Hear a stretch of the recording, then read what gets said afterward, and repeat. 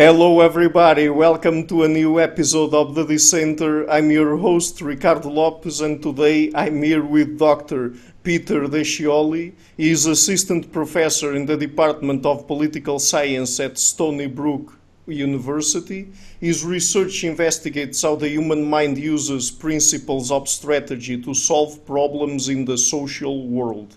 Much of his work has focused on moral condemnation, especially the functions of morally judging other people, moralistic punishment, and moral impartiality. In another line of work, he studies how people form alliances, how they choose their loyalties to others, and how they display and conceal their loyalties. A third project looks at our sense of ownership by using a virtual environment to observe resource disputes in the laboratory. In recent years, he has been designing online games for experiments about politics, including redistribution of wealth, social safety nets, alliance formation, and political negotiation. And these are mostly the topics that we're going to cover today in our interview. So, Dr. Descioli, thank you a lot for taking the time to come on the show. Sure. Thank you, Ricardo, for having me. Very, very happy to be here. Okay, great. So, let me just ask you a first question before we get into more specific topics. So today we're going to talk a lot about morality, right? And more specifically, the evolution of morality. So could you tell us perhaps first what morality is about?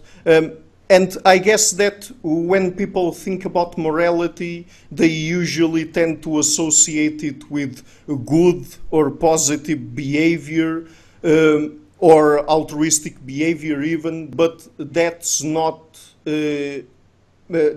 really what we're talking about here, right? Yeah, so that's absolutely right. So I'm going to try to draw a distinction between altruism, being nice to others, and moral judgment. So we morally judge behaviors, especially others' behaviors, sometimes our own as well. So I put together some slides to to give you a broad overview of theories of the evolution of morality. Mm-hmm. And so if you don't mind, I could go through a couple of slides. Sure. So I start off with some basics of evolutionary psychology, and I know that you know that, and that a lot of your audience already knows basics of evolutionary psychology. Mm-hmm. But it's just a few slides about this, and I think it's really important to get on the same page about a few things, and also to be reminded of them as we take on a topic so difficult as morality, which is probably the most difficult topic in the social sciences. Philosophers have been, pounding their heads about it for centuries. So I want to do a couple slides to talk about evolutionary psychology and the perspective that it brings from my perspective. And so it's just a couple slides, pretty simple, and emphasizes the parts I think are important. Mm-hmm. Yes, go ahead, please. Yeah. Okay. So what I have here on the one side is a driverless car, and so these are things that we're pretty familiar with by now, and will only become more familiar with. But basically, this is our computer technology getting to the point that it can be autonomous and navigate a complex problem, which is moving around the roads, on its own without us. And this is a good thing for us to think about to try to understand the mind, because modern science tells us that the mind is a computational system. We receive data about the world from our senses. These are the inputs. That data goes into our brain, which is our computer. We process that information. We construct a model of the world around us, all the objects surrounding us, including the people, including the people's mental states and their attitudes towards us. And so we create this environment in our brains. That's the world that we live in. That's our experience. And so that is, and so we're starting to see computers do similar things in that they're getting to the point of being autonomous. So it's that it's easier for us to understand how the mind works as our computer technology improves.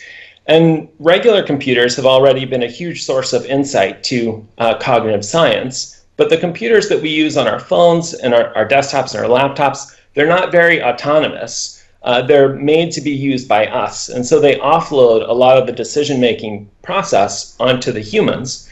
But the more we see autonomous robots, the more we're going to see computational systems that are more similar to our minds, and it will provide an even better analogy and metaphor for understanding our own behavior. So these cars are doing amazing things. They have very complex software systems with millions and millions of lines of code, thousands, tens of thousands of algorithms within that code, making it possible just to simply drive around the road, which any teenager can do. So we think of this as simple, but as we take on these challenges, we realize how complex it is. Now, next to that, I have an ant, which has a brain, which is also a computer, and the ant solves the same kinds of problems that our autonomous cars do. It navigates around the world, it processes information, collects data, creates an internal model of the world around it. And so, and the key difference between the ant and current robots is that the ant's brain is far more sophisticated than any computer that a human has ever built. So this is what we're dealing with when we're dealing with brains. We're dealing with the most complex and sophisticated computers in the universe. And so when we're trying to think about the evolution of the mind, we have to have a little bit of humility, because we're talking about computer systems that are far beyond our current comprehension. We're currently getting closer and closer, but if you look at our most advanced robots, they're not nearly as agile as an ant, or a fly, or a bird, or a squirrel. And so the brains that animals have are still the best computers that we know of. And so we have to go into thinking about the mind with a certain amount of humility, and realizing that evolution is quite competent at programming, and we can't go into it assuming that we know what its limits are. And so that's kind of the key point. So the idea is that the mind is made of algorithms. This is modern science. It's not spirits or a soul. It's not inanimate forces like various kinds of irrationality that bounce into each other. That's not a very good description of what the mind's doing. It's made of millions of algorithms that are in thousands of programs. The algorithms are goal-seeking. They receive inputs, they process them, and then they generate outputs that are going to be useful to us. And this is often called the computational theory of mind, and it's one of the main foundations of evolutionary psychology. Now, when we look at our brains and see that we can do all these amazing things, we can walk around better than a robot can, we can see better than a robot can, we know what to eat, we know when to go to sleep, and so these are the amazing things that our minds are doing, and we ask, well, how does it know all this stuff? Well, they were designed by natural selection, so that's the process we have to look at to understand the structure of these algorithms in our minds. So selection favored algorithms that solve common problems that promote our health and reproduction. And so ultimately, of course, in evolution, it's reproductive success, but there's many things that you have to do before reproducing. And so even more generally, it's about promoting our health, because if you're not healthy, you're not going to get to the point of reproduction anyway. So on a day-to-day basis, these algorithms are doing things like keeping you from falling off a cliff or slipping down the stairs, and that's to maintain your health. Okay. And this includes social problems. So we not only have to navigate the stairs, we also have to navigate our friends and family members, and our students and our professors, and all of the people that we interact with. And when we think about how natural selection is going to shape these algorithms, the relevant field there is evolutionary biology. It tells us how natural selection works and how it shapes all the traits that an animal has, including the algorithms in its brain. So let me just remind you some things that we know algorithms can do. from computer science. We already know that algorithms are capable of this. And remember, evolution is better than the best computer programmers. So whatever human programmers can do, evolution could, in principle, do as well.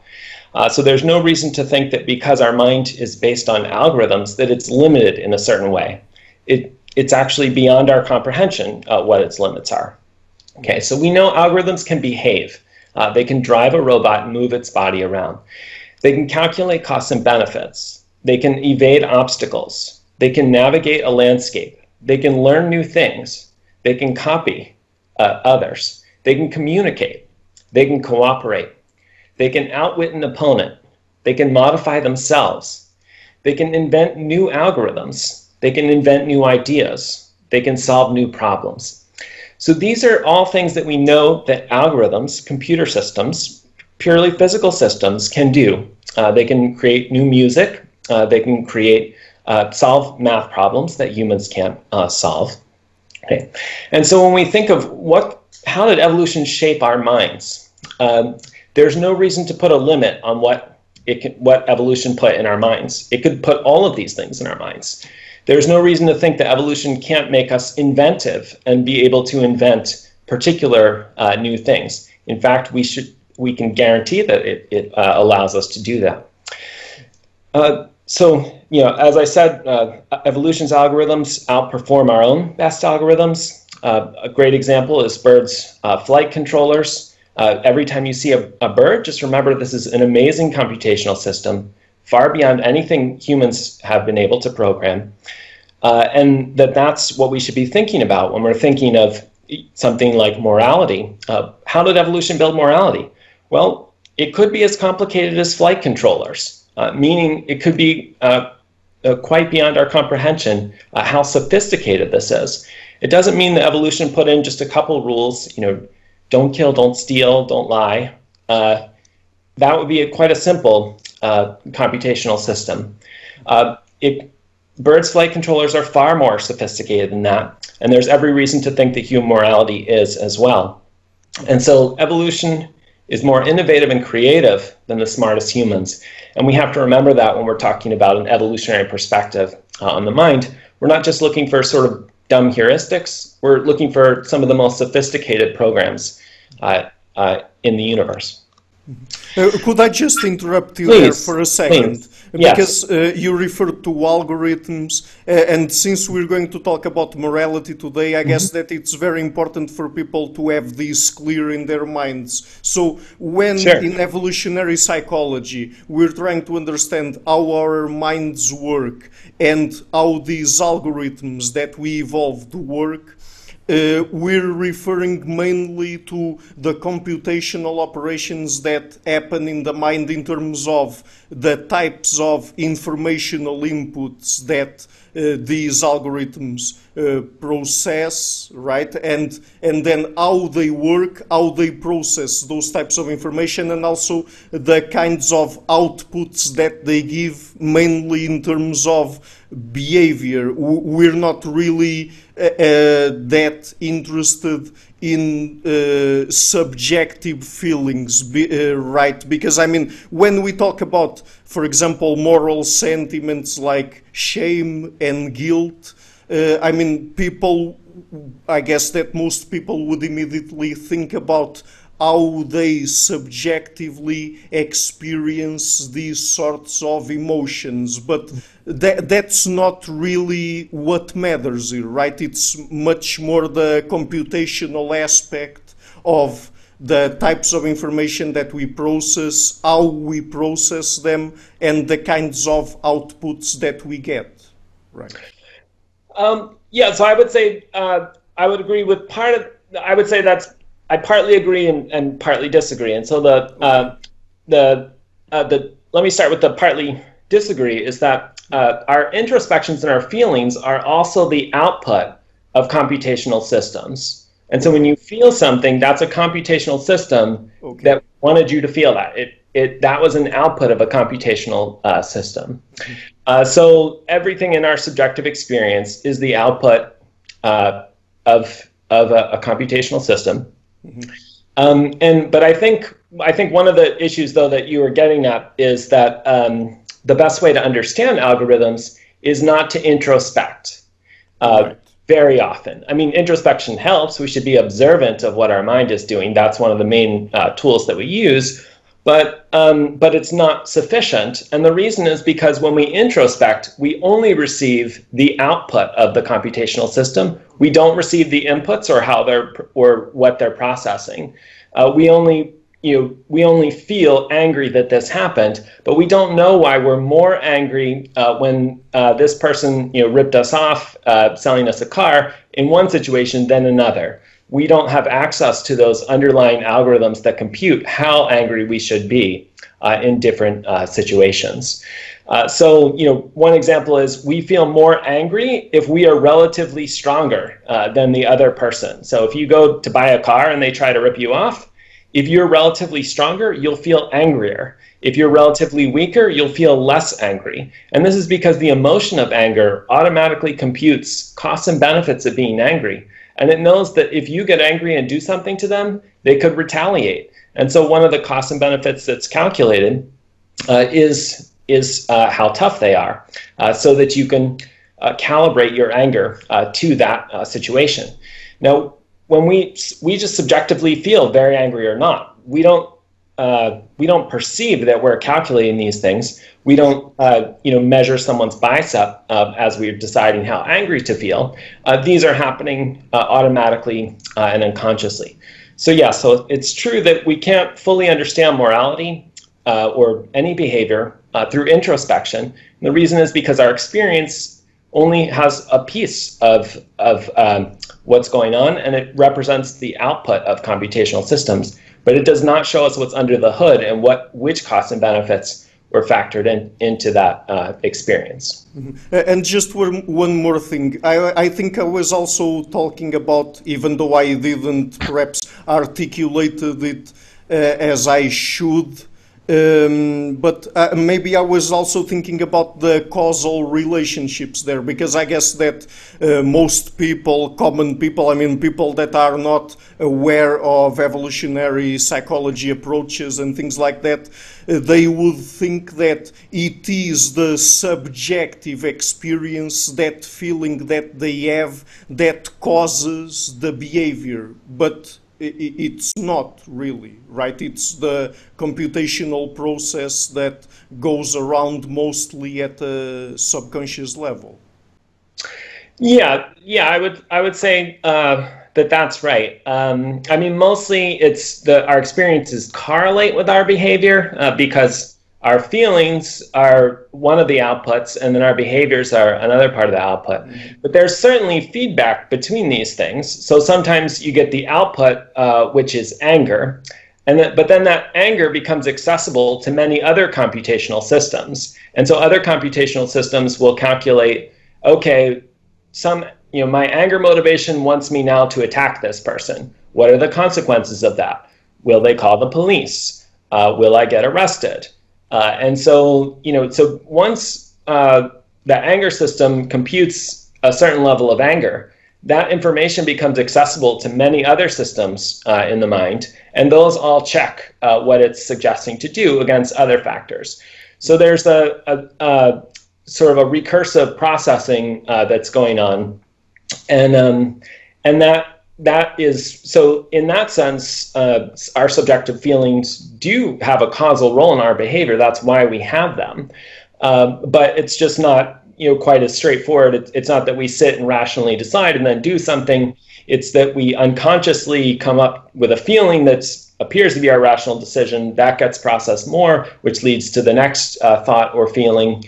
And in this sort of circular processing, we end up making decisions and choosing behaviors. So the subjective feelings are in there somewhere, but they're not the sort of prime mover of what's happening. Mm-hmm. Okay, so thank you for clarifying. And if you want to continue with your slides now. Okay, great. Yeah, so just to sort of, I thought it would be good to clarify this common misconception that evolution does not produce only simple fixed instincts. A lot of the early work on morality figured that if evolution has anything to do with it, then it would just give us a set of 10 things you shouldn't do, and that's about it. So we shouldn't limit our imagination to that, because we have many, many examples of evolution doing much more complex things than that. In fact, there's no known limit to the complexity and creativity of evolved cognition and behavior. And then this brings us to social behaviors. And so just like all the rest of our behaviors, social behaviors are driven by high-performance algorithms that are capable of learning, strategy, improvisation, and invention. So they're not just stuck on one thing, just repeating one thing. They can invent new moral rules, new strategies. So they're not well described as fixed instincts, which is a common misunderstanding, that if we're talking about evolution, we're talking about fixed instincts or simple heuristics. There's just no reason to limit our imagination to that. Okay. So then, when we get to the social mind, we should think of the social mind as made of strategies.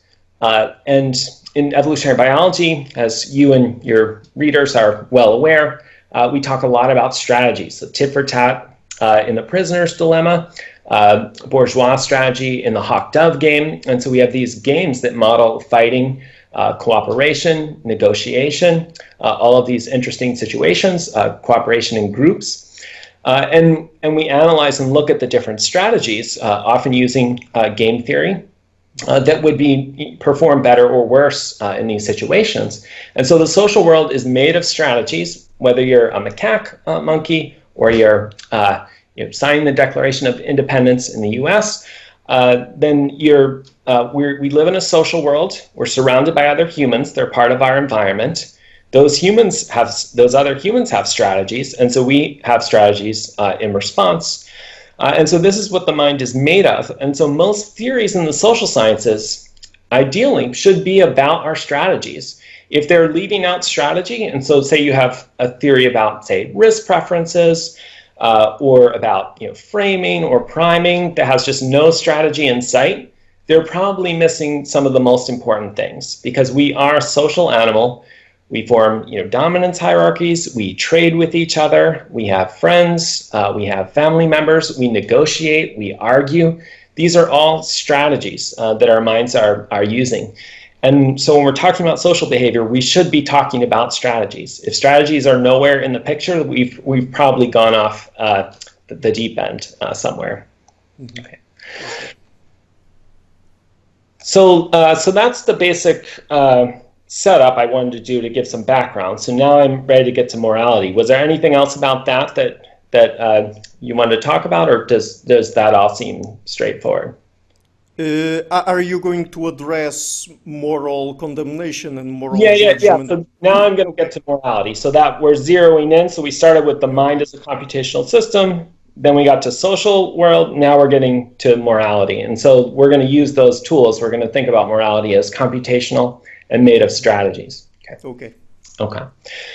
So to start us off, I wanted to list a bunch of words that kind of show how complex morality is, and that it's not quite clear what we're talking about when we just say the word morality, because there's so many different aspects that relate to it. And so I just have a big list of stuff here, and the list could go on. We could make other things, but this is just to say that we can't just think of morality as one thing. We often think of morality as a thing that makes us nice, that makes us good, and that's certainly an aspect of it. And so altruism is the first one. And in evolution, evolutionary biology, we talk about altruism the most. But here's many other things that are related to morality.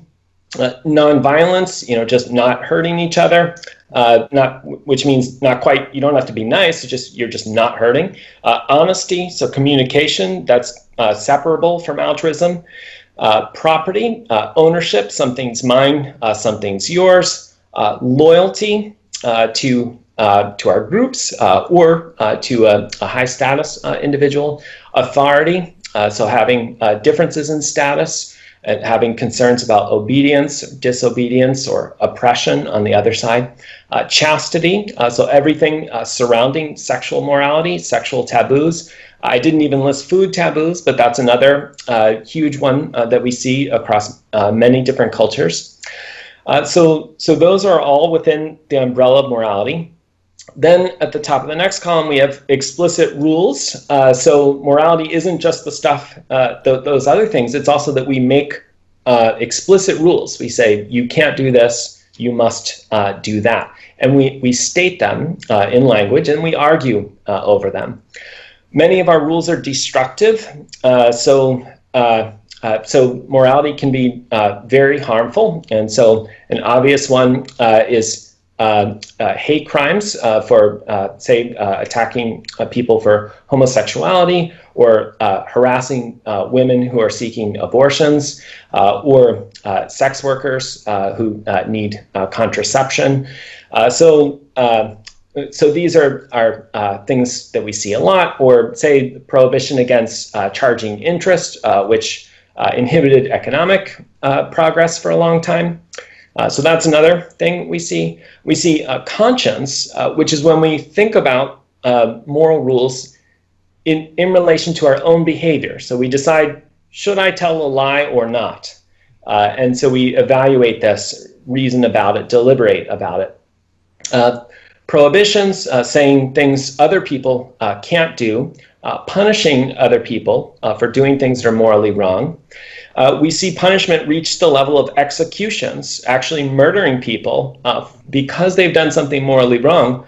Often the things that they're doing wrong are not nearly as bad as murder itself. And so that, we should say, is sort of puzzling. Why are humans killing people? Because they had sex with the wrong person, according to the attacker, or because they believe in a different religion, and so we execute them. Okay, so this is just a strange and intense thing that we see humans doing.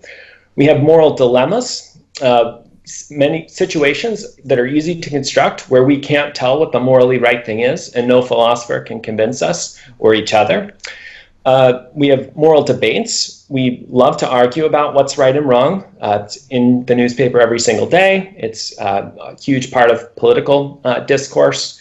And we invent new moral rules. So a new technology comes out, say genetically modified foods, and we're off to the races arguing about the morality of new technology. So we invent new rules. So all of these things are under the umbrella of morality. And so for someone who wants to approach this, from a scientific perspective, there's just first sort of this blurry mass of stuff, and it's not quite clear where we're supposed to focus our attention. And so one of the first things someone should do is try to, if they're trying to come up with a theory, is try to figure out which piece they're going after, and not to, for example, imagine that altruism encompasses the entire sphere. I mean, there's just so much other things going on besides altruism in morality. And so I'm going to get to... Yes. Let me just ask you one quick question here. Do any of these aspects that you're referring to of morality here, do they fall under specific cognitive modules of the mind that go associated with morality? Are any of them modules themselves or not? Yeah, I would say, basically all of them are different modules, where some of them are overlapping, and some are inputs to others. So our punishment systems might take inputs from like systems that process like others' honesty, and so anyway, there are many computational systems, and that's kind of the point. Is morality almost covers all of social life. And so, of course, there's going to be probably dozens or hundreds, maybe thousands of different programs for managing social life. And morality is at the intersection of that. And it's got many different pieces, many different components. And it takes inputs from other components that aren't about morality, but they tell it things like who you're related to. So, right, a kinship system is going to track who your family is and who someone else's family is. But then to make a nepotism judgment, you need input from the kinship tracking system into the moral system. So there's much crosstalk between many programs here. And basically, just as soon as we see all this complexity and these patterns, these are consistent patterns found in every society. As soon as we see this kind of complexity, that's a big clue that there's there's a whole lot of computational systems underlying this.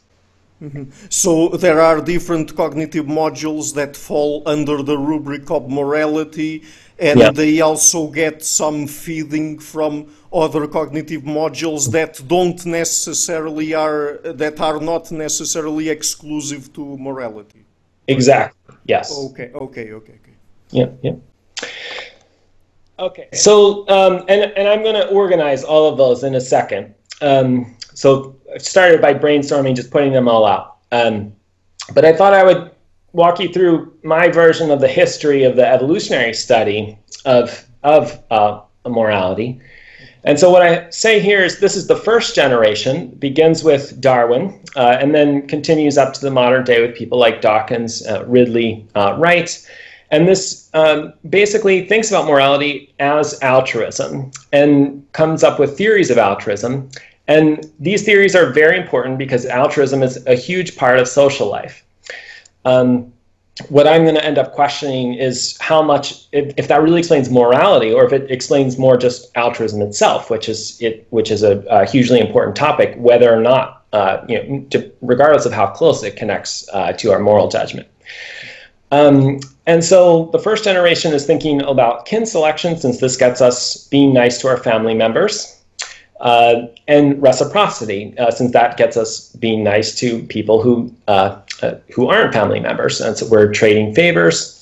Mutualism is another kind of form of sort of a form of reciprocity, and there are many elaborations of this, and I can just list a bunch of things in case people have heard of them. There's signaling theories where you're being nice to show off. There's indirect reciprocity, you're being nice to those who are nice to others. There's group selection, there's strong reciprocity, there's partner choice, there's punishment of cheaters. There are further elaborations. So this is quite a large set of theories. They're all talking about altruism. So they're saying, how can altruism evolve, which is a fascinating topic in evolutionary biology. But the thing that I'm noting is that that's just one piece of morality. So we're going to see some others. Okay. So what I call the second generation is the idea that morality is more than altruism. It includes altruism for sure, but that's only one piece. And for this, I would point to Haidt's Moral Foundations as kind of the most well-known in moral psychology. And that was also influenced by Fiske's relational models theory. And so Haidt has 5 foundations, or more recently 6, but he's not committed to a certain number. What he is committed to is that there's more than care or altruism. To me, that's a very clear advance beyond the previous generation. And so in addition to care and altruism, there's also fairness, which he thinks of as based on reciprocity and partner choice. There's authority, which is based on our human tendency to make hierarchies, like many other animals that have dominance hierarchies. There's loyalty to our in-groups, which is based on our coalition psychology. And then there's the purity foundation, which is based on our emotion of disgust and our sexual jealousy. Mm-hmm. And so each of these have different evolutionary roots, and you could say that there are 5 different modules, or at least rough categories of modules. But basically, the second generation got us past only thinking about altruism and realizing, hey, there's some other things we need to talk about. Because when there's, say, food taboos, and someone is very offended that someone ate pork or beef, it's very hard to say that that's altruism. People have done it. That's sort of one of the big games in philosophy, is take any crazy moral rule and tell a concocted story where it ultimately makes everyone better off. But those are pretty twisted stories, and there's just more and more examples of moral judgments that don't remotely fit altruism. So it's that approach really isn't working. But something to notice about all of these behaviors that Haidt talked about is that they're all found, for the most part, in other social animals. So the authority foundation is not remotely unique to humans. Hyenas have dominance hierarchies. Baboons have dominance hierarchies, chimpanzees, and then you could find reciprocity in other species, partner choice in other species. You can find in-group loyalty, group competition. You can find ants fighting each other in groups. You can find disgust, sexual jealousy. So all of these things you can find pretty widely across different animals. So we're not yet getting to anything that's uniquely human in our morality, but we certainly expanded well beyond ordinary altruism. Mm-hmm. So what I would say is the next generation is that morality is explicit rules of action that are layered on top of altruism, authority, chastity, and etc. So those are part of morality because that's what the rules are about. But they're not I would reserve the term morality for the layer above them, which is the explicit rules. So when we state what the rule is, that you have to share food with someone who's hungrier than you. When we say that that's the rule, that the rich have to share with the poor, in that example, then we're making an explicit rule. And that's, to me, that's when it becomes distinctive to humans. It adds an entire level of new strategies. And so, we can choose, do we want to use a word to mean all of the stuff on that first slide, or do we want to try to pick out the most important pieces? And I would say that the most important piece is the rules about these things, not the things themselves. So morality is not the same as altruism, honesty, authority, and so on. It's about those behaviors. The morality layer includes Kantian rules of action, so prohibitions that say it's immoral to lie regardless of the consequences. And so there the focus is on lying, which is an action. Rather than the consequences and saying, do what's best for everyone else. That's not how it works. It focuses on the action. It includes punishment of violations. So when someone steps over the line on these rules, then we want to punish them. It includes debates over the rules. Should the rich share with the poor or not? We can debate that. People have been debating that one through all of human history. And it includes inventing new rules. So when the new technology comes out, human cloning, time to invent some new rules for that. It's mostly unique to humans. For instance, as far as I know, no other animals have moral debates. They do a lot of these behaviors. They communicate honestly, but I don't know of any species that debates whether you should communicate honestly or not. So the rule is not an explicit one, and so you're not going to have debates and someone coming up with a rival rule and saying, well, I think you can lie under this circumstance, and I think that should be the rule. There's no debate like that, mostly because the rules aren't explicit, so how can you debate them? And so this is a very important part of human morality. I think human morality would be unrecognizable without it. So try to imagine what morality would look like if there was no debates. If we were just honest and altruistic, but had no rules, never argued about them, we just all agreed on these things, it wouldn't look like human morality, right? So I think this is a very important piece that should be in our theories. So to me, this is the sort of the latest generation of theories. Is focused on that. And here I just put it into a diagram of the way I think about it. Is I think of the lower layer, I think of these as pre-moral because these are the social behaviors that morality is about, but we could have all of these behaviors without having moral rules or debates or anything like that, and that's what we see in many other animals. So many animals engage in honest communication, but those do not have a rule that says you should be honest or debate over when you can lie and when you can't.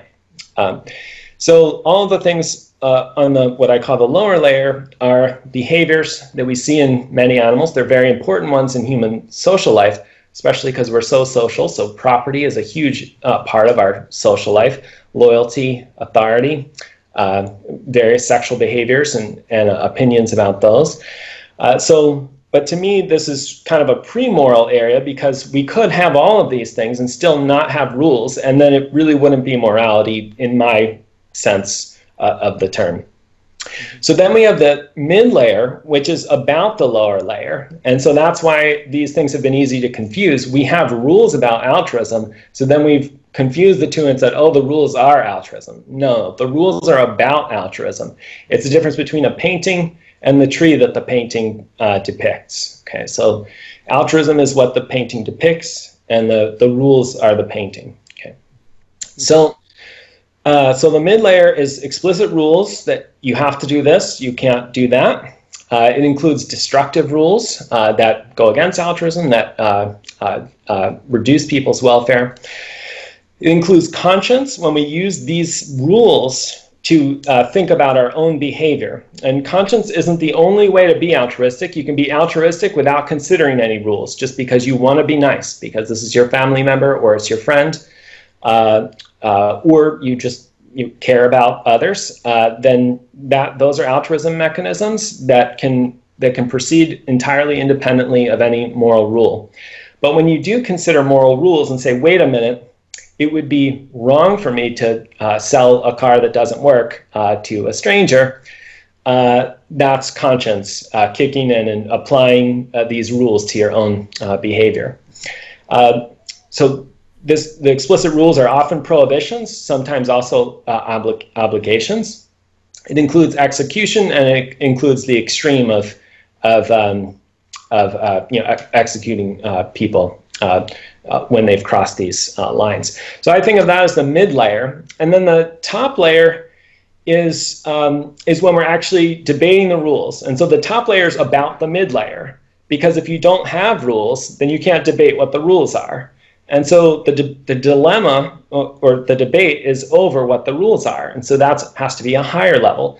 And that's, to put it also in module language, since we talked about that, you can think of these as layers of modules. And so you can't have a module that's for moral debate if you don't have it receiving inputs and taking representations from a mid layer that has explicit rules to begin with. Same thing with a moral dilemma. Those are situations where we're not sure which rules apply. The two rules come into conflict with each other. And we couldn't have a moral dilemma if we didn't have the rules to begin with. So the top layer depends on the mid layer. Similarly, for inventing new rules, that's a process that I would say is a higher level process than just the rules themselves.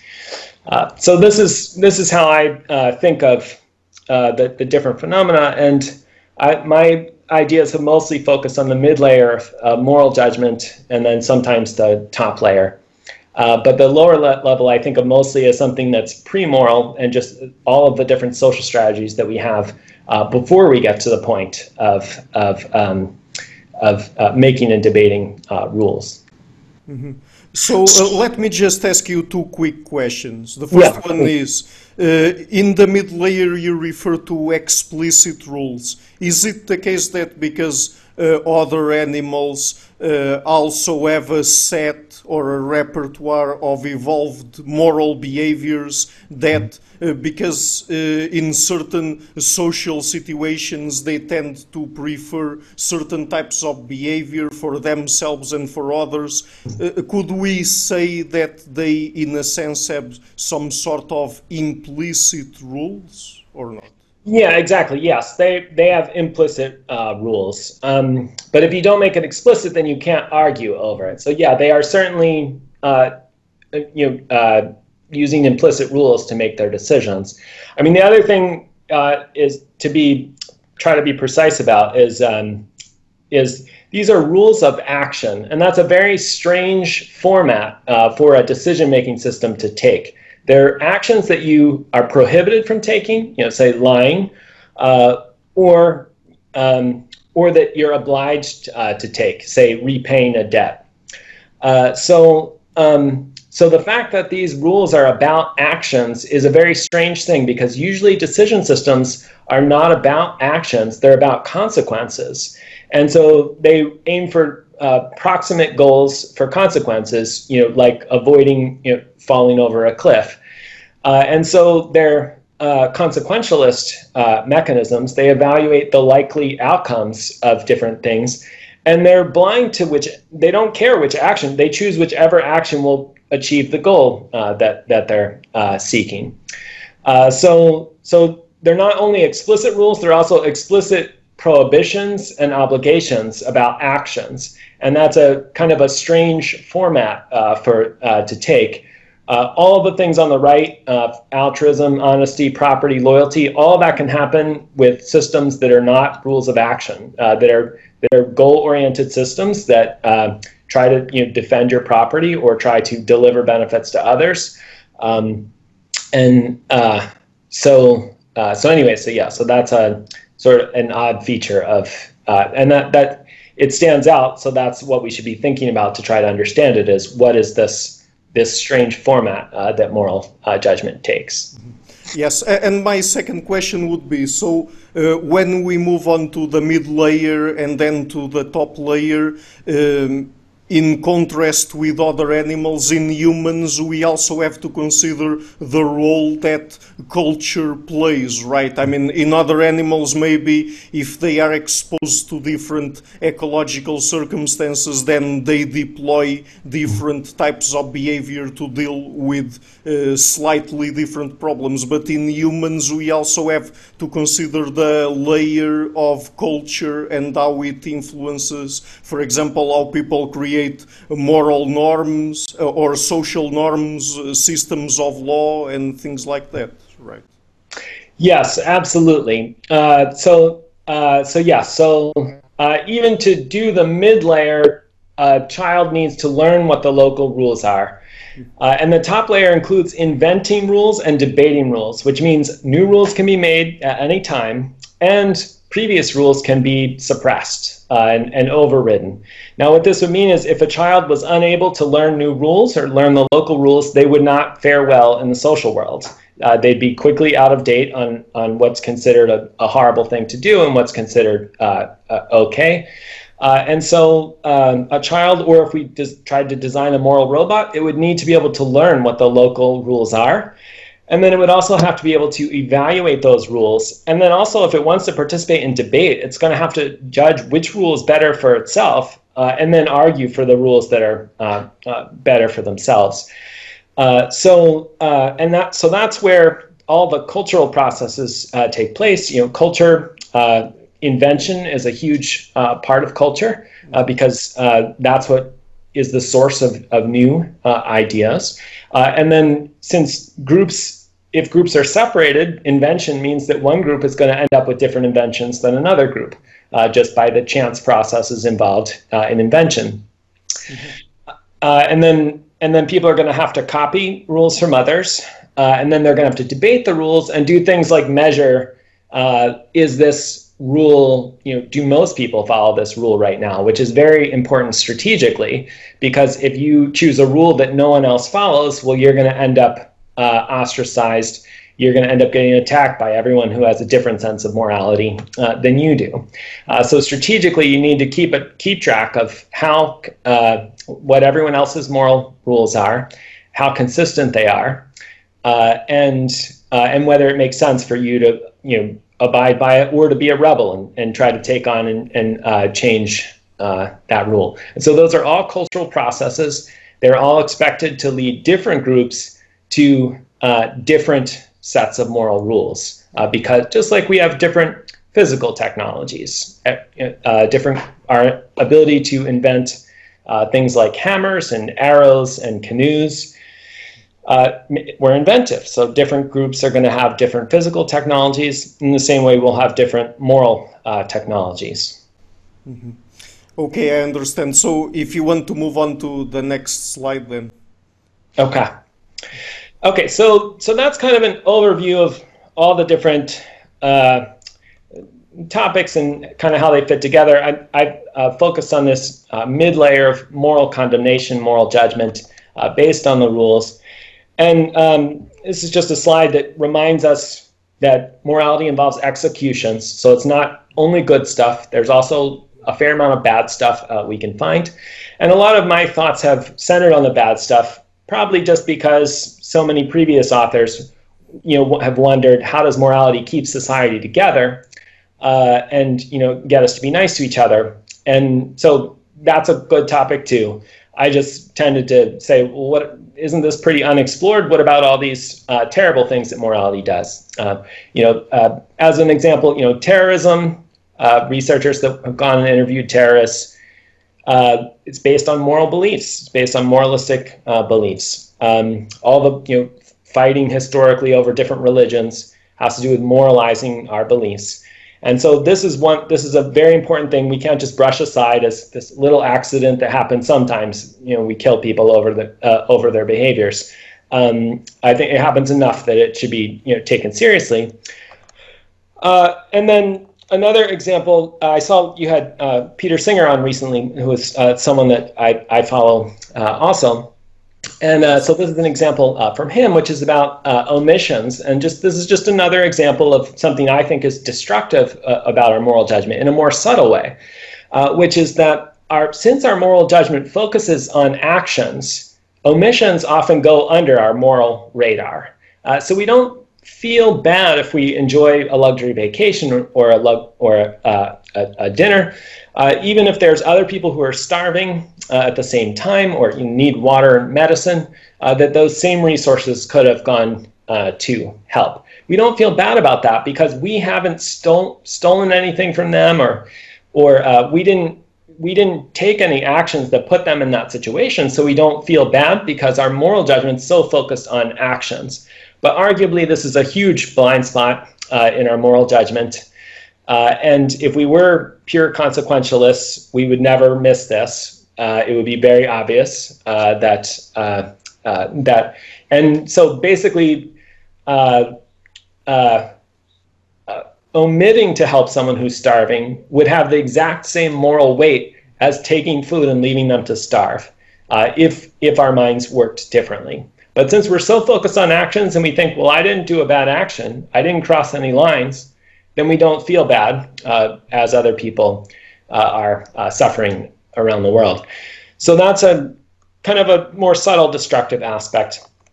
And then another one to point out that's probably closer to home for most of us is that if you observe in everyday life where moral discourse enters in, you'll find that it's often happening in arguments with people we know, within our families, with our friends, with our colleagues. We're often having moral arguments about what's fair, what's not fair, whether it was wrong for them to do this or that.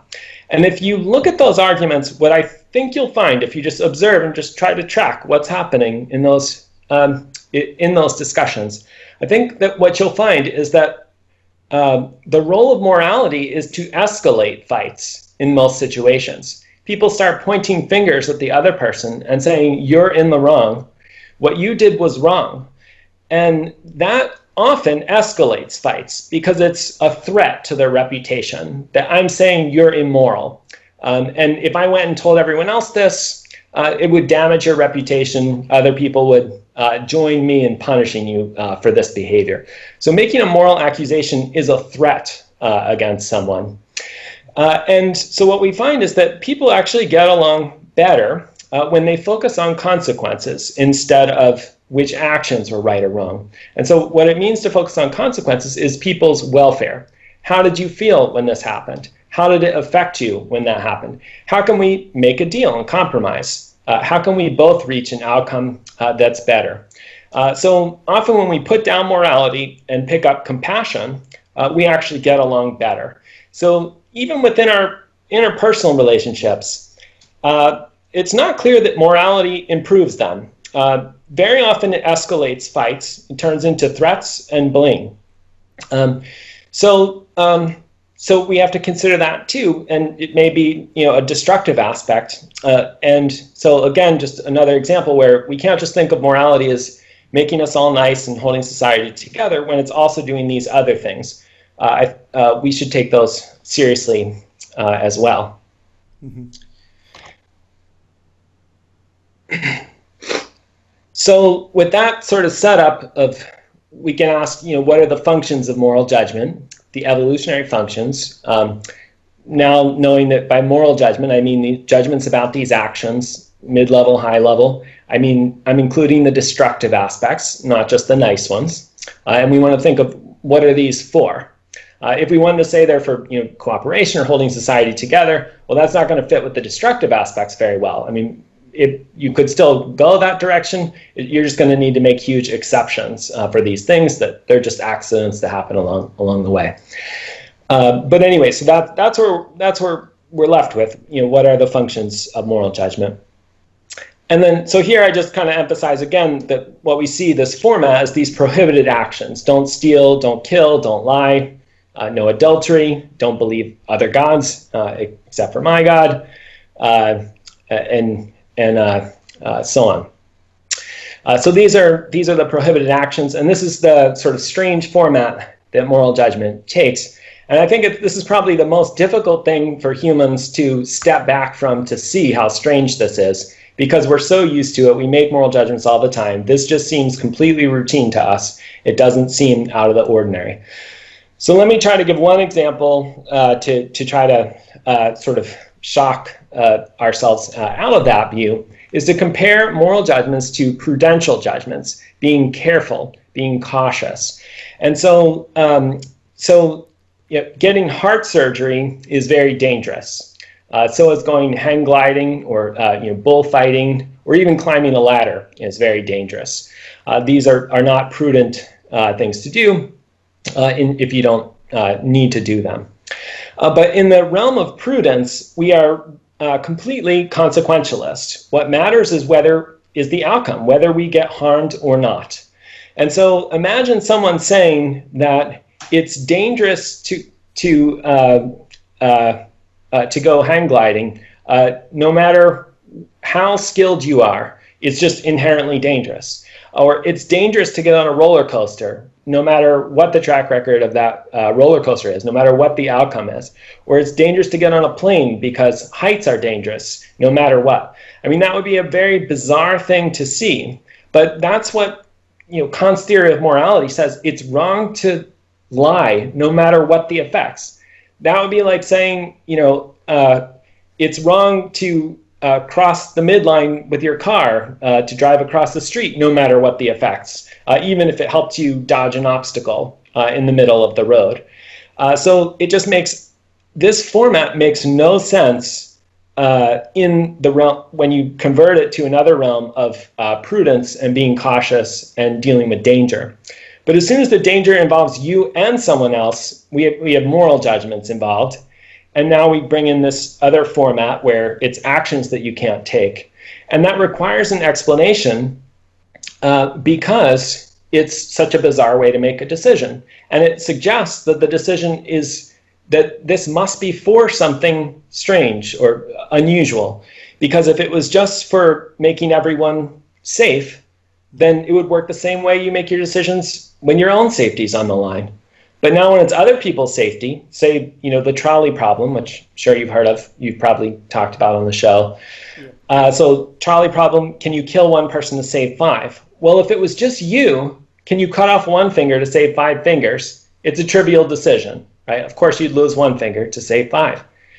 So why, as soon as it's 5 people instead of 5 fingers, our judgments completely change? And so that is something that requires an explanation. And I'm going to end up arguing that it's a pretty sophisticated strategy that we're using to coordinate with others that will help explain this. But the common explanation is that this is a heuristic and it's got some errors along with it. So don't kill, it's a heuristic. It's not very smart, but it does the job. But this would be like saying it's a heuristic not to cut off your finger to save the other 5. But that's not how it works, Or it's a heuristic to not get heart surgery because it's dangerous. That's not how it works. That's not how we make our prudential judgments. They're not just these dumb heuristics that can't take any complexity whatsoever and just have to take an action and say you can't do it. So anyway, so that is kind of a long explanation to try to hammer that home. I think that still requires more emphasis even in the literature, because almost everyone overlooks this aspect, and it's probably the most important one of moral judgment. Mm-hmm. Sure.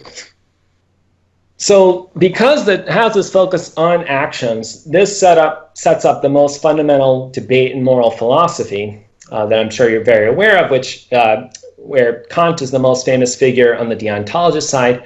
It says some actions are wrong no matter what the consequences. And Mill says, no, we should really be focused on consequences. We should make these decisions the same way we would make decisions about harm and danger.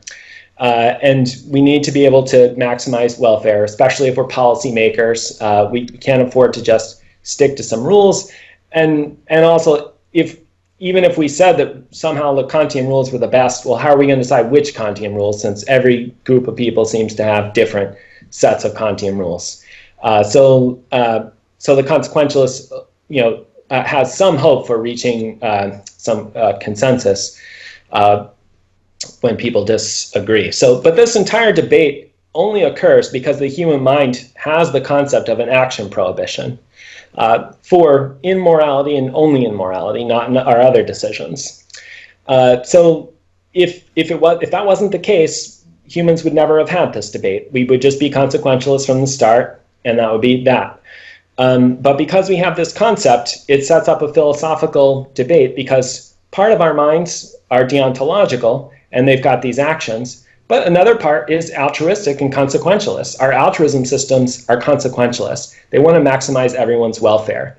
Even young children automatically help others. If somebody drops a pencil, they go and pick it up and give it to them. That's at like 9 months old, before they've learned any moral rules. So we are automatically altruistic and consequentialist in part of our mind. But then another part is deontological. So this is an inevitable clash. These two things are going to collide, and then you end up with with moral debates for hundreds of years because we have incompatible concepts in our heads. So it is the case that we really have evolved conflicting moral intuitions, right? Yes, absolutely. And in fact, the entire system of making explicit rules allows for conflicting rules. There's nothing that says the new rule can't be in conflict with an old rule, especially if the conflict is not immediately apparent and it doesn't come up until some new situation that you hadn't anticipated comes up, and then all of a sudden you see that do not lie is incompatible with do not harm someone. And then so this system invents new rules for different conflicts that occur on a conflict-by-conflict basis, similar to how the law sets rules on a conflict-by-conflict basis. And there's some effort at consistency when people debate, but there's no requirement of consistency, and they're routinely inconsistent with each other, which is why we have so much to talk about as a moral species. Mm-hmm. Right.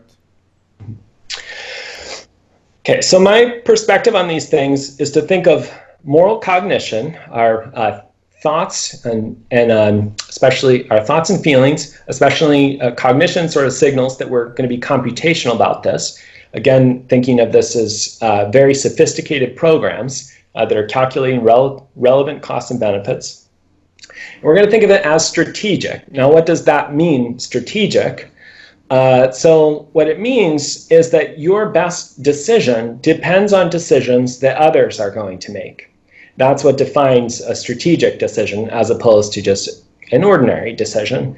And so my example here is that I've got Kant, Mill, and Nietzsche in a strategic situation, and they're each thinking of the other two. And so when we think about the others that we're interacting with as we make our decision, that is what defines a strategic situation.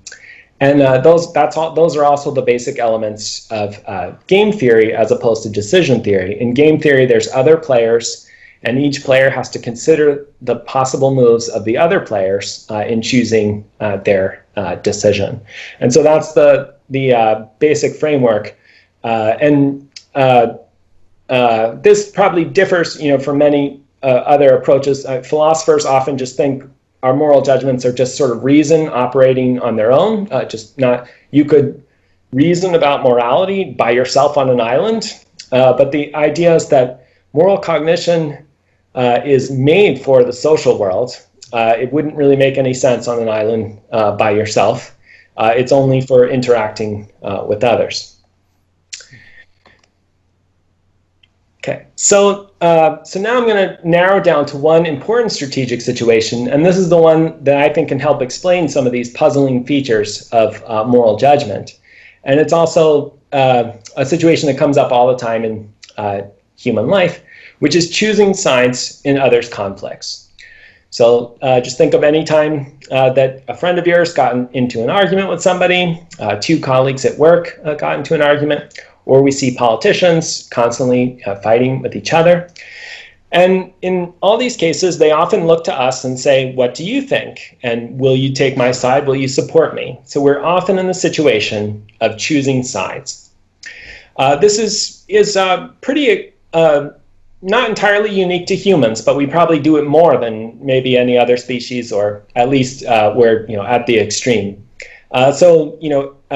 An example would be in baboons. They don't have a problem of choosing sides because they always side with their kin against non-kin. And even within their kin, there's a hierarchy, and they side with the higher rank against the lower rank. So there's nothing to choose. They already know what they're going to do. Army ants, fight with other ants. They don't choose sides. They're always on their own group side. It's pretty simple.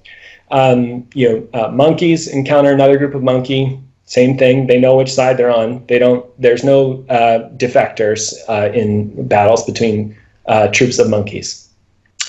So chimps, we see some more complicated side-taking behavior. Dolphins, hyenas. So some animals you can see some more complicated ones, but humans are probably the most extreme.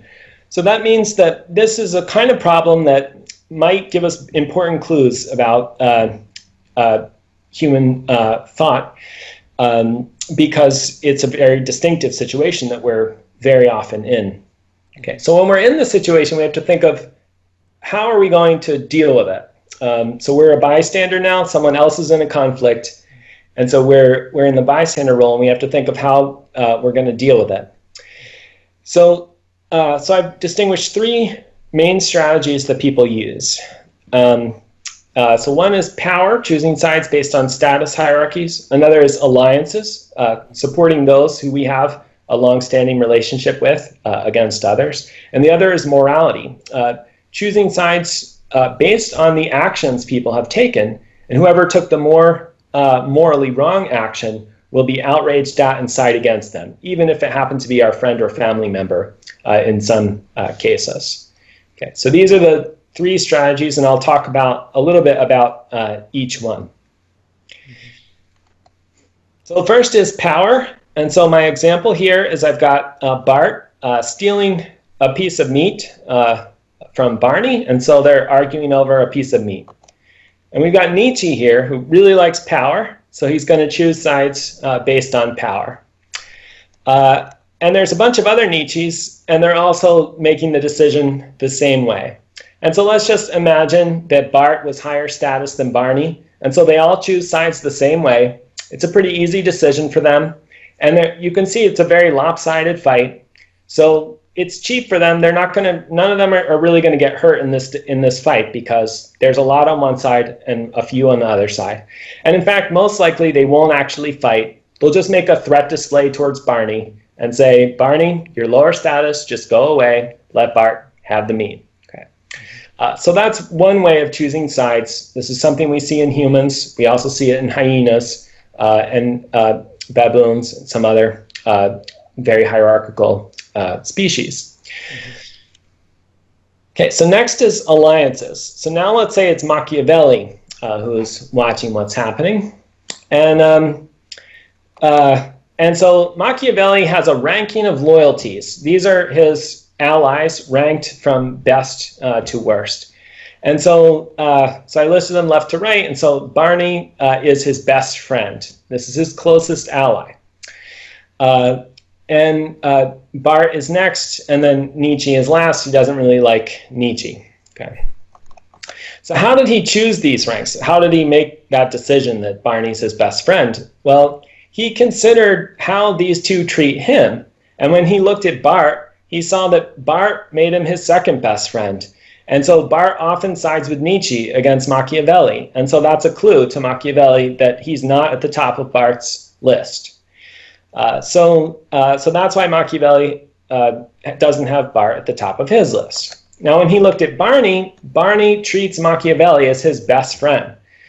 that means Barney reliably sides with Machiavelli in his fights. So that makes Bart very valuable to Machiavelli, and that makes Machiavelli want to protect Barney. And so that's how he chose who he's going to support.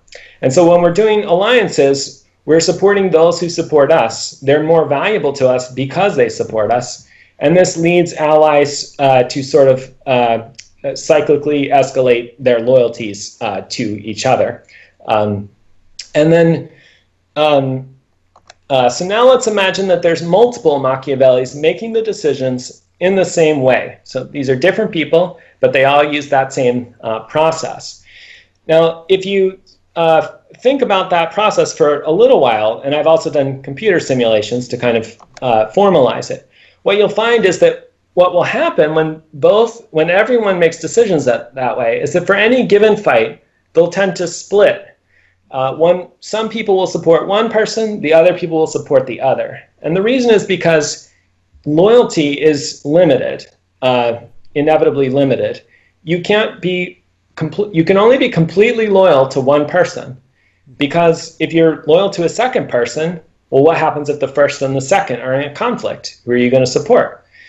So loyalty is intrinsically limited. And what that means is if everybody tries to form their loyalties, then when any two individuals get into a fight, they'll each have their own supporters. And so groups will tend to split in a divisive way when everyone forms their own loyalties. And the result of this is that, unlike the Nietzsche case, in this case, the sides are evenly matched. And that means neither side's going to back down from a threat display. Hey, we have many more people on this side than you guys. And so that's often when conflicts escalate the most, because both sides think they have a shot at winning. And so we're going to see an escalation of the conflict. And there's a very large ethnographic literature looking at how conflict works that finds that when groups are more evenly matched, violence is more likely to escalate. And that in societies where loyalties are very important and alliances are very prominent, they very often have outbreaks of violence that happen exactly like this, where two school children get into an argument. They both recruit their families recruit their friends, and suddenly it's a brawl of 100 people against 100 people. So this is something that, in addition to sort of this theoretical cartoon, that we see very prominently in ethnographic research on violence. So let me just ask you one thing there. When you were talking about how people establish alliances, and then when they see a conflict happening, they sort of computate the alliance that they have with each person and then decide to support one or the other. Is it the case that they give different weights to their own ranking system and also to the ranking systems of other people in terms of the position that they occupy on those ranking systems? Do they give different weights, or how does it work exactly? If I understand your question, there can certainly be different weights. So like one thing that you might think would be an obvious weight is the power and influence of each person, right? Some people are more powerful, more influential. And so all else equal, you should still probably value them more than someone who's weaker, even if the weaker person is a little bit more reliable. And so you just have to trade off their power against their reliability. But this still means that the weakest individual will still have allies, because their reliability is still very valuable, and they can still trade on their reliability even if they're the weakest individual, because you'd still rather support them over someone that always opposes you, even if that person is very tough. So there are weightings, based on power, strength, influence, and things like that. But one interesting thing is that the weakest and, you could say, like most despised people don't get left out of the equation. They still end up in there. And so the same is true if we just think of sort of undesirable qualities in people and friends. So let's say someone's very selfish and stingy. Well, normally theories of cooperation would say, well, just kick that person out. Why are you dealing with them? But we see selfish and stingy people in society. So why are they here? Why are they doing okay? Well, this alliance dynamic explains it, because even if they're selfish and stingy, if they reliably support you, they could still be more valuable than a generous person who reliably opposes you. So there's kind of a positive spin is that everyone can make friends because if we equate friends with alliances, which is what I've done, there's room for everyone to make friends because loyalties are limited, and that means that even a person with no friends has a strong hand, because that means they can offer complete loyalty to the first person that they meet, and which is very valuable to everybody. So anyway, so that's kind of the positive spin on it, is everyone gets friends in this process, as opposed to just everyone picking the most generous, most amazing person to be, the one that they adore completely. That would be a different kind of primate, a different kind of society. So for us, we care about loyalty, which has some downsides, which is this kind of divisiveness, and has some upsides, which is everyone ends up getting included in the process. Mm-hmm. So that's also why people take into account the position that they occupy in other people's ranking system, right? Because if they are last place in the ranking system of the strongest person, then, they should make a trade-off there, because probably they can't rely on that person, even though she's the strongest, right? Exactly. Yes, exactly. Okay. Should I go on? Yeah, sure. Okay, so what we saw in those two ways of choosing sides, which are very common, is that they each lead to a distinctive problem. Actually, I think I didn't say the problem, so let me go back for 1 second to say the problem here. So the problem with this one is that Bart knows he can always count on the group to take his side because they choose sides based on status. Now, because he knows that, he'll actually pick more fights. Instead of just a fight breaks out, he knows he can count on everyone's support. So he says, "Oh, you have a piece of meat? I'll just take it because I can count on people's support." So the problem in this case is exploitation. The powerful individuals are going to exploit others, and so it has a good property, which is that the bystanders don't have to pay the cost of fighting. But it has a bad property, which is now you've got some high-status individuals who are poised to exploit others. So in the Machiavelli case, we saw that the group is likely to divisively split. We no longer have a top-status person who's going to get everything they want. No one gets everything they want here, but everyone pays the cost of fighting. So that's the problem that comes up in this case. So here's an imaginative solution to this problem, another way of choosing sides that can solve both of those theoretically. So in this case, bystanders can coordinate and take the same side based on a public signal. It's important that the signal can't be tied to individuals' identities because that's what led to status hierarchies and exploitation. And so I've got a coin here because just to sort of illustrate it, it could just be a coin flip. Two people get into a fight. We're not sure who should win, so we flip a coin, and we just choose based on that.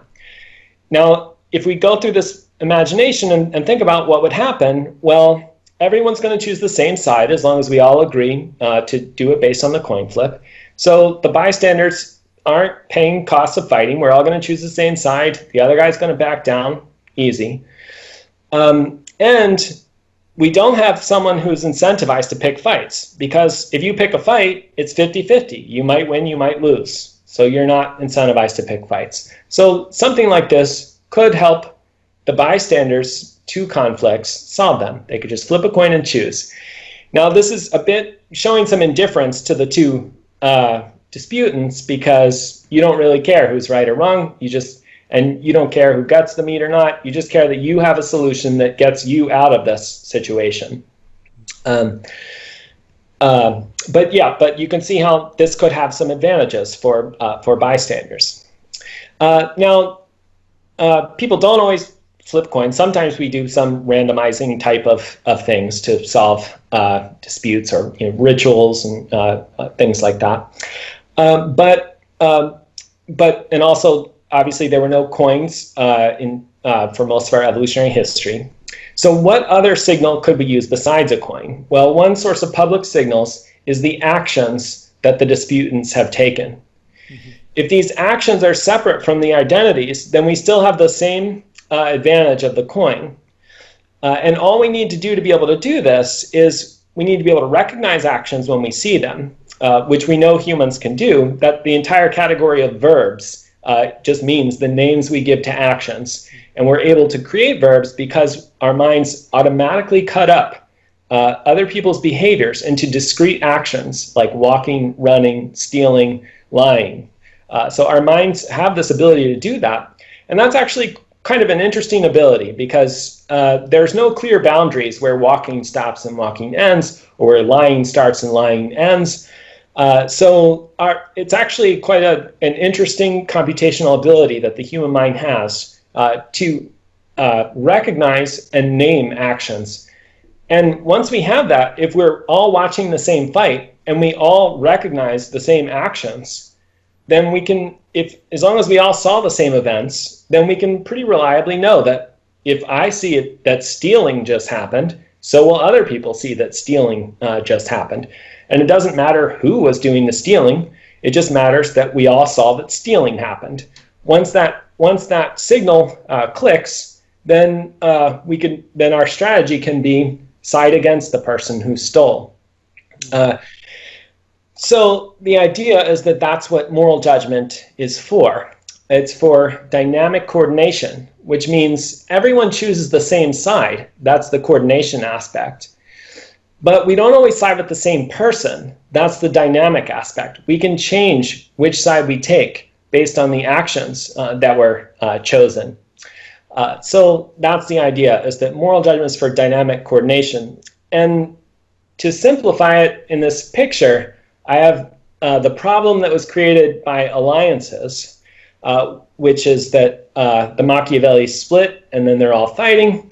And this, along with the exploitation problem, gives rise to an adaptive strategy for handling it, which is a list of actions that we are prohibited from taking. And if we take them, the society will side against that person. Now, often in a conflict, both sides have taken a bad action. One person stole and the other person beat them up. So we have stealing and assault. In that case, what our minds do is evaluate the relative severity of the actions, which is something our minds also automatically compute. Not just right and wrong, but how wrong is something, which is often something that we're debating a lot as well. And so that's an interesting property, which didn't have to be the case. If you think of, just as another example, in language, a sentence is either grammatical or not grammatical. There's no such thing as, more grammatical or less. It's grammatical or not. But for wrong, we can differentiate quite extremely from murder or murdering thousands of people, all the way down to stealing, down to a white lie. And so there's a huge gradation in all of these wrongs. And that allows us to know when a conflict happens and both sides have taken wrongful actions, we can still tell which side we should oppose. So that's the basic idea of what that's for. And so I'll illustrate this with Wonder Woman. And so the idea is that because Bart stole from Barney, took the action of theft, Wonder Woman's going to side with Barney against Bart. And they're all taking the same side. But if the rule is something different, and the rules of property vary a lot across society, so it could be something different.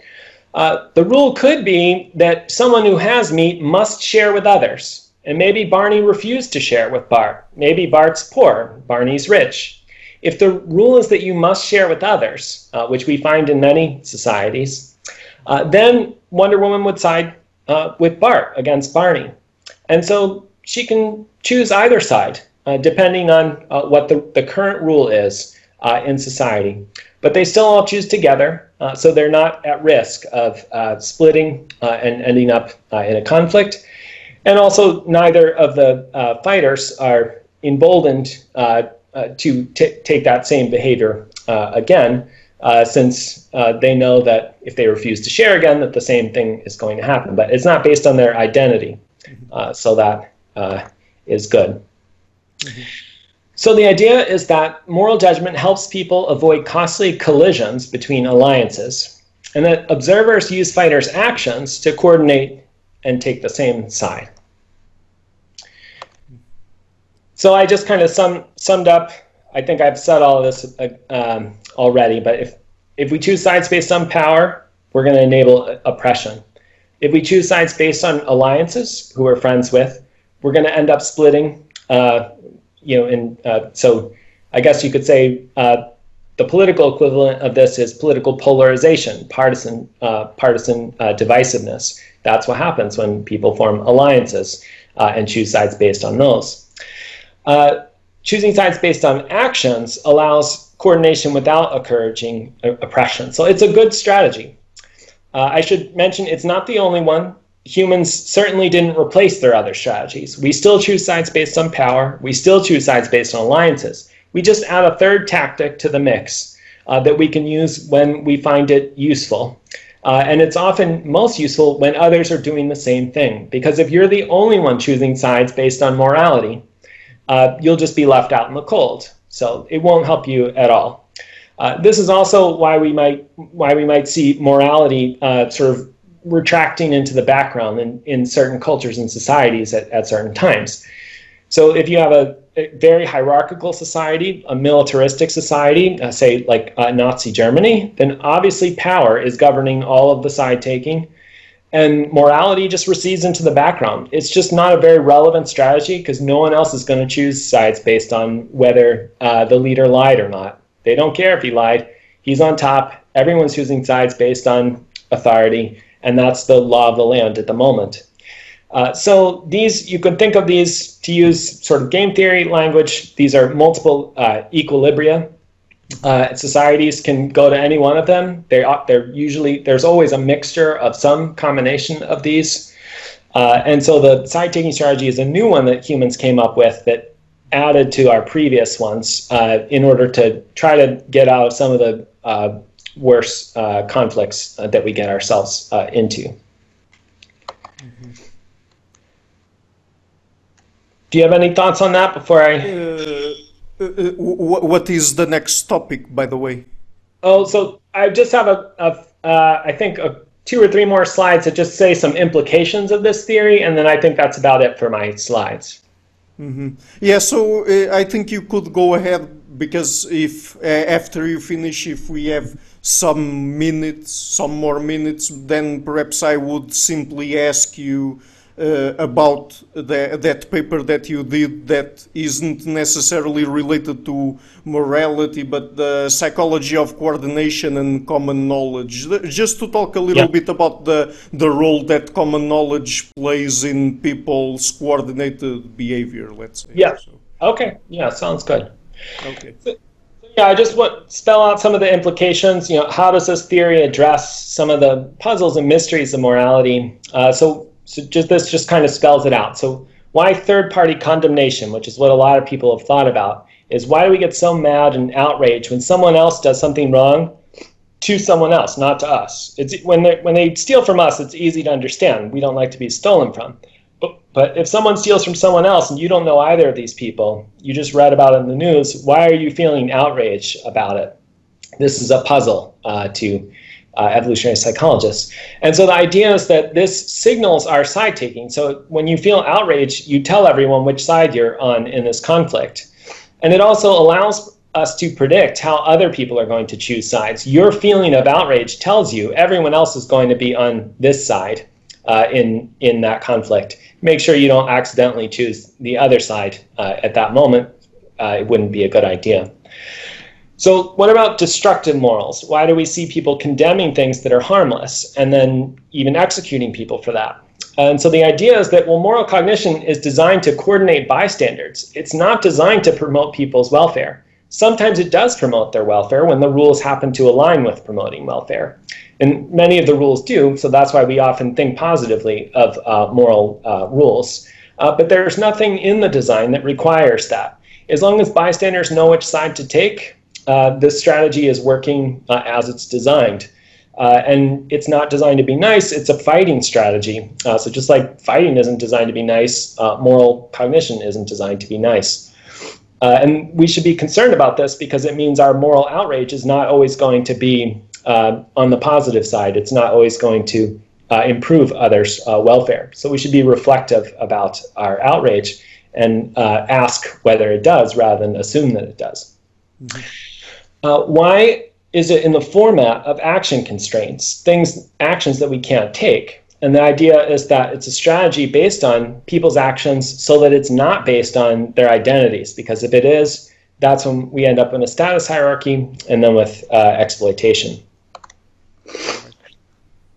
Why do we see diverse moral rules across cultures? Well, because humans face diverse conflicts and we have the ability to invent new rules. So different groups are going to end up with different sets of rules for all the various conflicts that they face.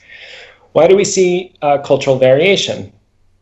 Again, different conflicts in different groups and different equilibria. Even if two groups had the same exact set of conflicts, they could land on different equilibria. One favoring alliances, one favoring moral rules, one favoring power.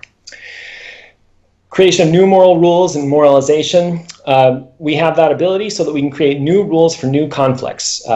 Humans invent new technologies, we move to new areas.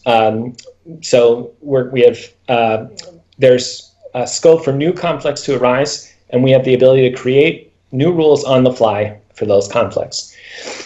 Universalism, realism, and moral debates. Why do we think that our moral rules are the only ones or are the best ones and others are flawed? And why do we insist that there has to be a single moral reality for everyone? Well, the idea is that the reason we're so concerned about that is because the function of this is to achieve consensus in conflicts. We can't achieve consensus if we just let everyone have their own rules. That would be the same situation as if we all have our own allies. So we must insist on there being a single morally right thing, and we are very anxious when other people disagree, because this is a sign that we're not going to be able to reach consensus when new conflicts arise. Why is it independent from authority? Why isn't morality just what the king says, or what God says, or what some other high status individual says? Well, the idea is that the moral strategy is designed to be an alternative to choosing sides based on authority. It's designed to counter authority and not to align with it. Now, sometimes they do align. A good trick from an authority is to say that everything they do is the morally right thing. So, of course, to get everyone on your side, you want to say that everything supports you, that allies and loyalty, authority, and morality all support you. So that's what we'll find rhetorically in arguments. But if we only needed authority, we wouldn't need moral concepts. We would just have status hierarchies. Punishment, why do we want to see others punished? It signals which side we're on, pretty important in a conflict. And part of this, unfortunately, and this is a bad part of it, is that it inhibits our sympathy for wrongdoers. So once someone has been considered that they're a wrongdoer, they've done a bad thing, that actually, our outrage inhibits our sympathy for them. We actually want to see them suffer, which normally humans don't want to see. We usually want to see others happy, and we usually dislike seeing others in pain. But if you think of like public executions, people lining up to see a thief executed, that's a pretty horrifying situation, and that's enabled by our moral cognition.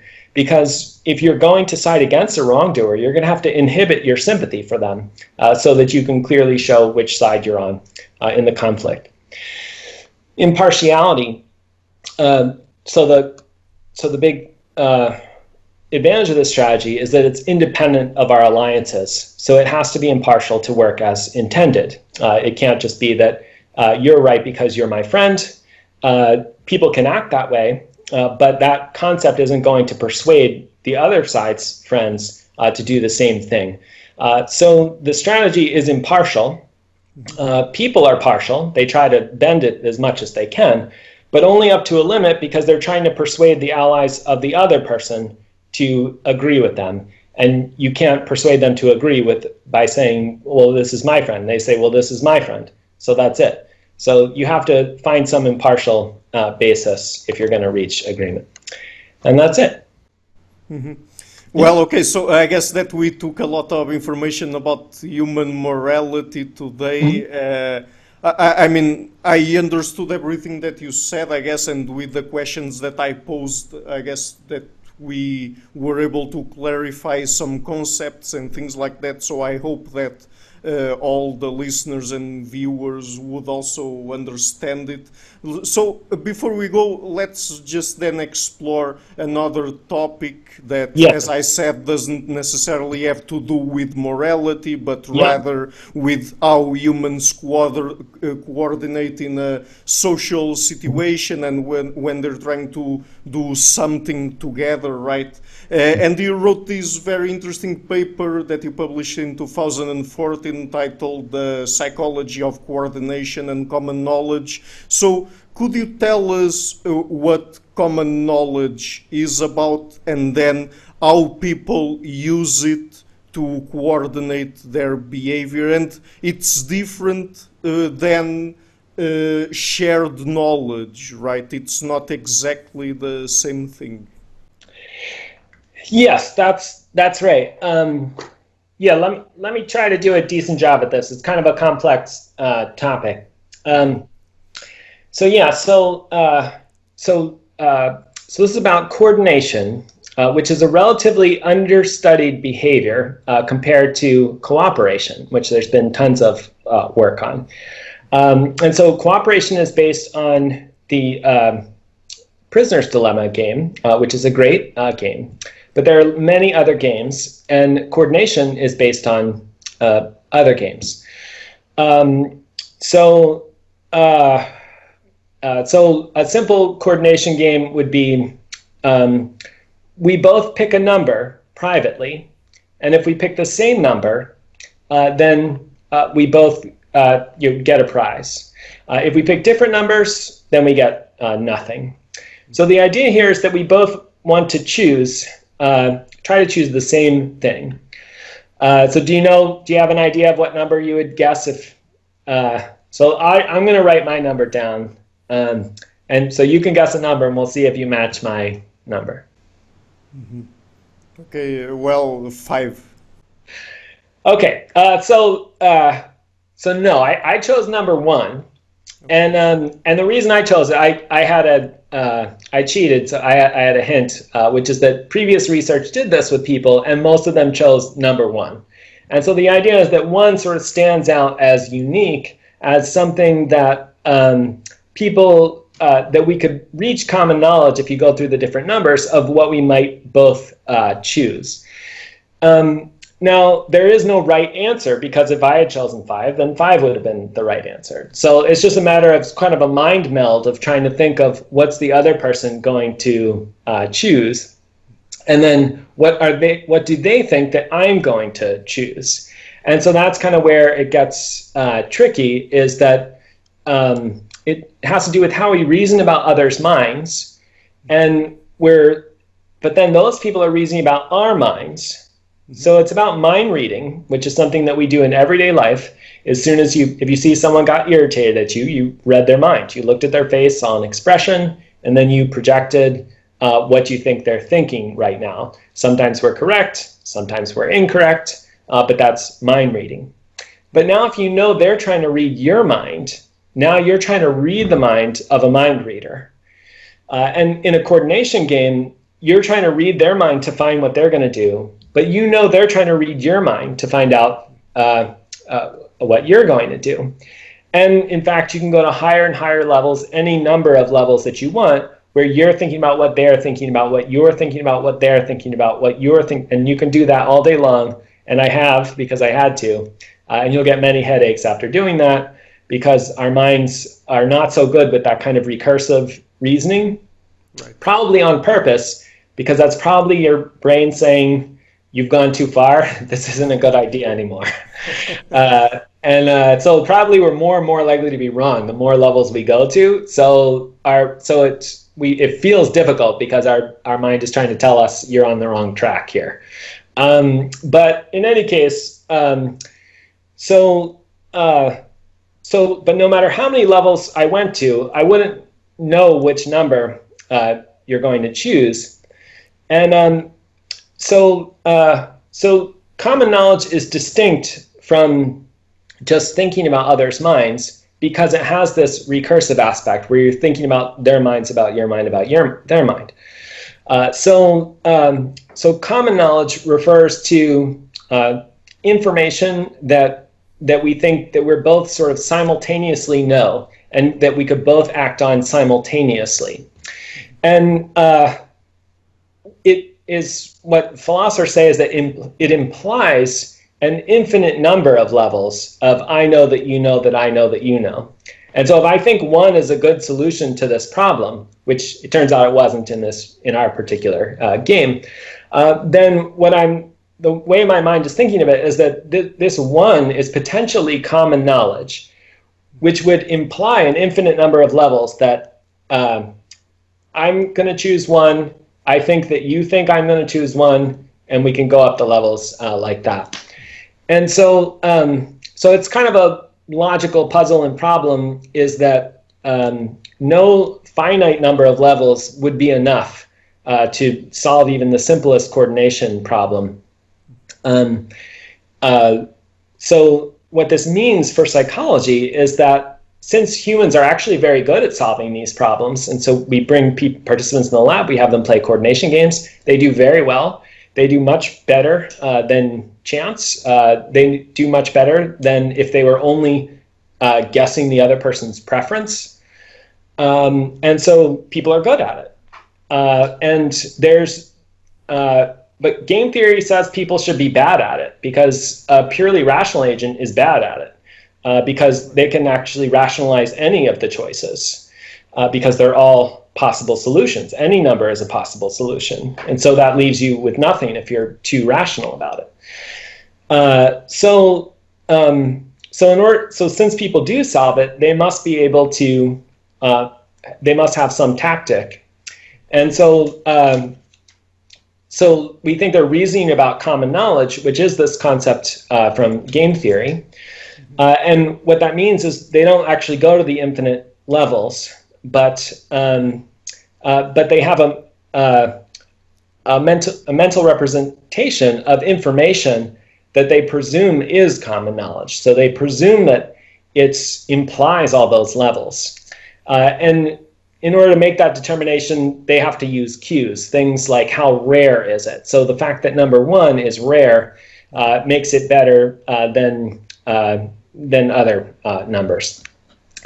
So we use things like how rare is it, how conspicuous is it, does it stand out to your senses, and some other cues like that to try to figure out what's common knowledge. But we need to do these things. Say you're just walking down the street and trying to decide which side of the sidewalk to go on to avoid someone else who's walking the opposite direction. That's a coordination problem, and so you have to try to guess what they're going to do. And so you're going to both try to use common knowledge to solve that problem. Usually it'll work, sometimes it won't work. But these are the thought processes that we use. So there's all sorts of coordination problems, even choosing a time for a meeting, or if you get separated and have to find each other in a crowd, and then you look around for landmarks that you think the other person might also go to meet you. That would be an example. And then coordination figures into, use the word a lot in this because it figures into morality when you're thinking about which side should I choose in this conflict, and specifically when you're trying to align with others, which side is everyone else going to take? And if we can discuss it beforehand, then we can just choose a plan. That is a pretty easy coordination problem. You don't need so much common knowledge reasoning there. You just say, I'm going to do this, and then they say they're going to do that. But if you have to do it simultaneously, that's when you would have to reason. If you have to do it tacitly, and if it's the whole country trying to decide how they feel about what a politician did, well, you can talk to some people, but you can't talk to everyone. And so there, we're going to have common knowledge shaping people's judgments, and they're going to look out and say, well, there's a photo evidence of this, and that's going to hold a lot of sway because it's common knowledge, even if it may be not the most relevant piece of information, just because you not only know it, everyone else knows it. So those are some of the things that come into it. In political science, it's a big part of theories of revolutions, because revolting is a coordination problem. If you revolt by yourself, you're just going to jail. If you revolt with everyone else, then you might usher in a regime change. So common knowledge is something that theories of revolution are often very concerned with. And I worked on the psychology aspect, looking at games that people are playing where they have to try to coordinate, and seeing how they use information that might be common knowledge compared to less information that's not common knowledge, but they know that someone else knows something, but that other person doesn't know that they know it. And as I promised, you can get lots of headaches thinking about these things. Yeah. Sure. So this thing about coordination, it works both at a dyadic and also at a group/collective level, right? Yes, absolutely. You can face a group coordination problem, which just means everyone needs to simultaneously make a decision, and their payoffs are higher if they align, or a majority align. It doesn't have to be everyone. Then that's a group coordination problem. Mm-hmm. Mm-hmm. Okay, great. So let's end the interview here then. Mm-hmm. And Dr. Descioli, just before we go, would you like to tell people where are the best places on the internet for them to find your work? Yeah, of course. So yes, my website, we could add it on YouTube, but it's just pdescioli.com, and my papers are there. And I would recommend the Side-Taking Hypothesis for Moral Judgment, 2016 paper in Current Opinion in Psychology, as a quick summary of things and points to the other papers. Yeah. Mm-hmm. Okay, great. So I will be leaving all of that in the description box of the interview. And Dr. Descioli, it was again a real pleasure to have you on the show, and thank you for taking the time. Great. Yeah, thank you so much. It was great to talk. Hi there, thank you for coming to my channel and for watching this interview until the end. As you might have noticed, I've been putting out regular interviews with academics and intellectuals from a variety of fields. So to keep the channel sustainable, I would like to ask you to please visit my Patreon page and to consider making a pledge there. Otherwise, I also have a PayPal and Subscribestar. And if you like what I'm doing, please share it, leave a like and hit the subscription button. I would also like to give a huge thank you to my patrons, Karen Litzke, Anne Blanchett, Perelga Larsen, Lau Guerrero, Chantel Gelinas, Francis Ford, Hans Frederick Sunda, Brian Rivera, Lucas Stafiniak, Sergio Condreano, Janne Henninen, Ricardo Vladimiro, and Dr. Jerry Muller, Herbert Gintis, and Rutger Voss, and also my three producers, Isar Webbe, Rosie, and Jim Frank. Thank you for all.